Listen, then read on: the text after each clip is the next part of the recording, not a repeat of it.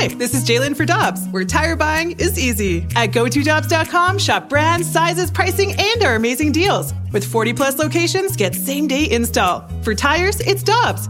For deals you can use, click on GoToDobbs.com now. Another day is here, and you're ready for it. What to wear? Check. Breakfast, lunch, and dinner? Check. Planning for what's next and how to save for it?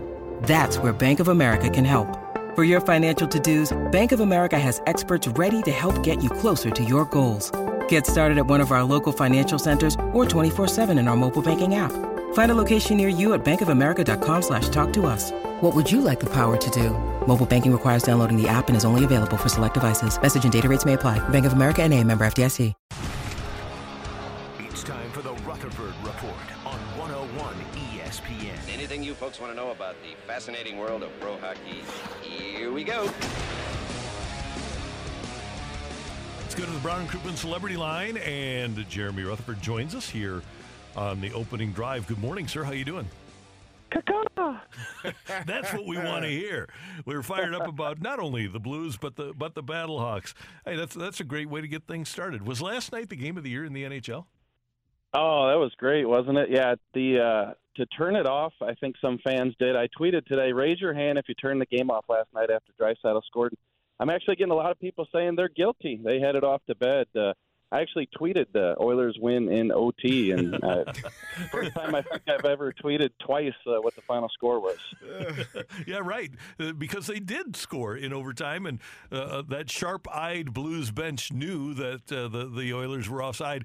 I was amazed, and I said it earlier in the show, JR, that you go to 3-on-3, actually 4-on-3 for Edmonton for a minute, and you're able to withstand the 5 minutes, and then you get to a shootout with all of that Oilers skill. I'm amazed that the Blues were able to win that game.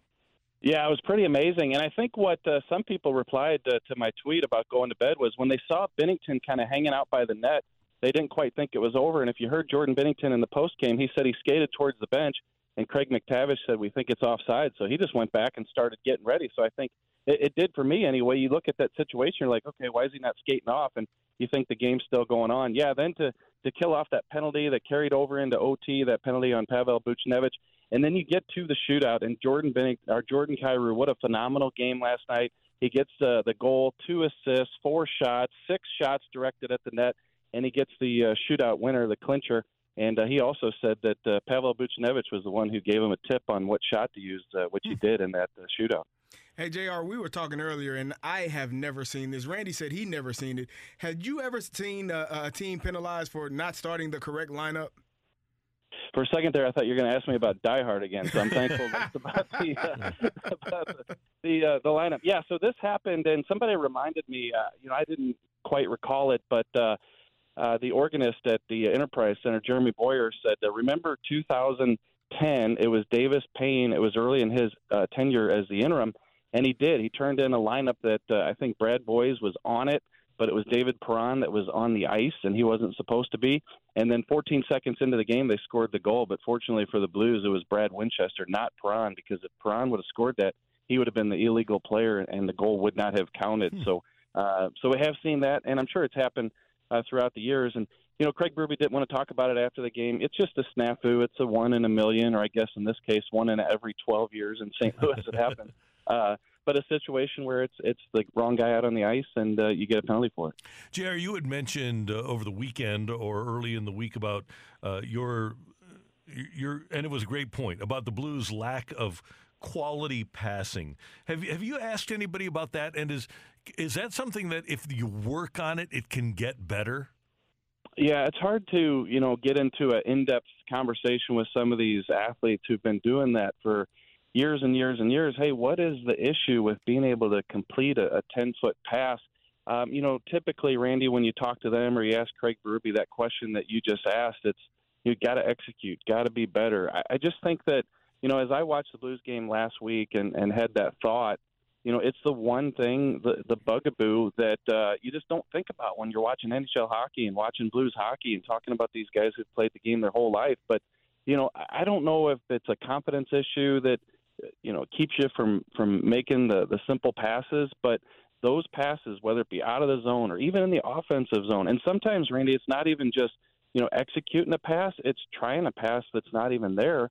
it's leading to a lot of turnovers for this team, and often, especially early in the season, a lot of goals against. So to me, if you had to boil it down, what's been the Blues' biggest issue? You can talk about PK, you can talk about defending, boxing out, things like that, but to me it's as simple as making a nice, short, crisp pass.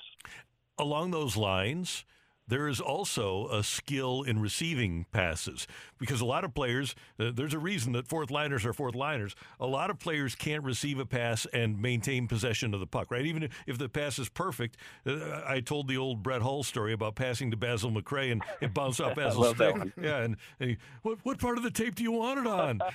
But it's not as easy, again, as a lot of guys make it look. Yeah, you should. I had somebody come up to me yesterday and say, Randy, tell them that story about the Hully and Basil and the tape story.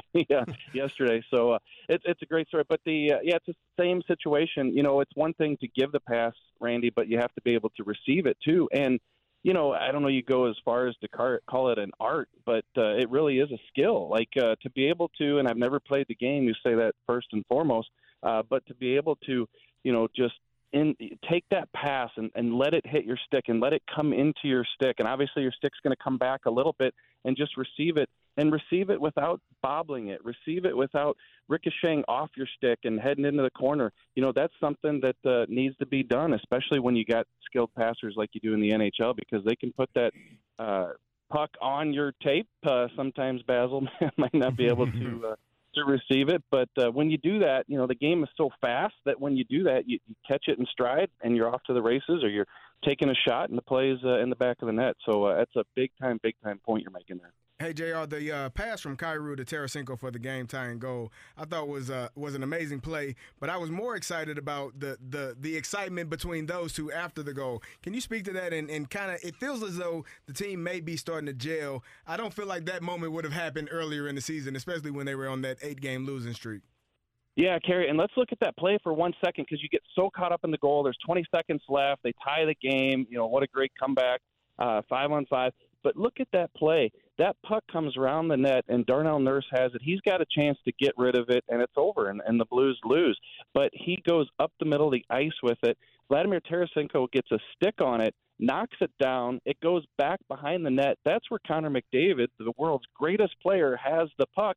And Jordan Kyrou, who we've been giving so much trouble to for not playing hard, not doing the things he needs to do, he bumps Connor McDavid off the puck and then gives a pass that we just said the Blues haven't made a lot of, right to Vladimir Tarasenko for the goal. It was just a tremendous play.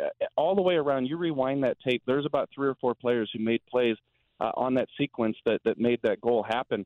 And, you're right. I think you do see a lot of emotion. Certainly you're going to see that with 20 seconds left in the game, and you tie it and you send it to OT, and then later on get the win. I do think there's been more emotion lately. I think when you got a group of players, I always say you know better than I, Carry, on that one, backs against the wall, being told how bad they are, and to be able to put together a stretch here lately, winning some games and winning a couple in OT, that you can tell these guys are feeling it a little bit. All right, JR, you've mentioned the word emotion a couple of times here in this segment. Can that emotion carry over to tonight, two-parter here? And with that being the case, do you play Jordan Binnington tonight? Yeah, I think that definitely can. I think what we've seen lately here from the Blues, the win against Nashville, played a really good game there, and then to do what they did last night, it should carry over. If it doesn't, then something's wrong. With Binnington, I think you could. I think if I had to guess, and I don't know the answer yet, I think they go with Greiss. I think they've done a good job riding Binnington because, he's the guy who's getting it done, and he's the guy who's got the history of getting it done. So, Thomas Greiss's last outing, Winnipeg, had a tough game, but you can't completely go away from Greiss. You're just going to wear Binnington out. He's already started about 80% of the games, so again, don't know the answer. Binnington could be back in net tonight, but I think especially 5-game road trip, a couple back-to-backs, they're going to have to be careful here. You get to the break and you're going to get a couple days off, true, so maybe some people are saying, ride Binnington until the break, but with these back-to-backs, I think that Greiss has to get one of them. JR, every Blues fan knows how cool and unemotional Doug Armstrong is. I got to tell you, if I were the Blues general manager, there would be days like today where I would be saying, hey, we got a chance to win the Stanley Cup. But a week ago, I would have been calling other general managers saying, okay, what do you give me for Tarasenko and O'Reilly? Right? It's a roller coaster, and fortunately, I guess for Blues fans, he doesn't ride the roller coaster like we do. He doesn't. He's been saying that for years. One of his things that he says a lot is, he watches from 35,000 feet. He's up in an airplane looking down at everything. I remember a month ago when he was asked about Jordan Kyrou, he said, look, if I analyze this guy's career in 5 or 10 game segments, it's never going to work out. I got to step back and watch it. And now look at Jordan Kyrou. So, what Doug Armstrong does is something he's learned over the years, is to watch from 35,000 feet. And I think, he's probably got his feelings on where he's going to go with this thing. And I don't know that any one game, even a game like last night, is going to change it, Randy. But, even as a writer who writes about this team almost every day, you write something critical, and you write that they need to break this group up, or you write that they need to look into trading this guy or that guy. And then you look at the standings and you're 3-4 points out of third place in the Central Division. Now, that doesn't mean I'm saying that they're going to, go 2-3 rounds or win a Stanley Cup, but it's a big thing to make the playoffs financially and for the organization as a whole. So I think that when you're Doug Armstrong, you definitely have to weigh all those things when you're looking at these big decisions that he's going to have. JR, the Blues play tonight, and then they're off Saturday and Sunday. So what does the Rutherford family do on essentially a weekend off? We are a hockey family now, especially in the winter. So, I got a little guy that plays hockey, and we've got a game tonight. Kind of fun because we're a Merrimack Shark family, and when you go down to Enterprise and you bump into the Joey Vitales, they're Kirkwood and different clubs, we're always giving each other the gear. So hopefully the Sharks are at Kirkwood tonight. Hopefully we can steal a win, and I can shoot Joey Vitale a text tonight. Love it. Hey, have a great weekend. Thanks so much for the time. We appreciate it, and we'll be reading your great work at The Athletic. All right, thanks, guys. You too. See you, JR. Jeremy Rutherford with us on 101 ESPN. Next up, Carlos Rodon has a new contract. With one of the best savings rates in America, banking with Capital One is the easiest decision in the history of decisions. Even easier than choosing Slash to be in your band. Next up for lead guitar. You're in. Cool. Yep, even easier than that. And with no fees or minimums on checking and savings accounts, is it even a decision? That's banking reimagined. What's in your wallet? Terms apply. See CapitalOne.com/bank for details. Capital One N.A. member FDIC.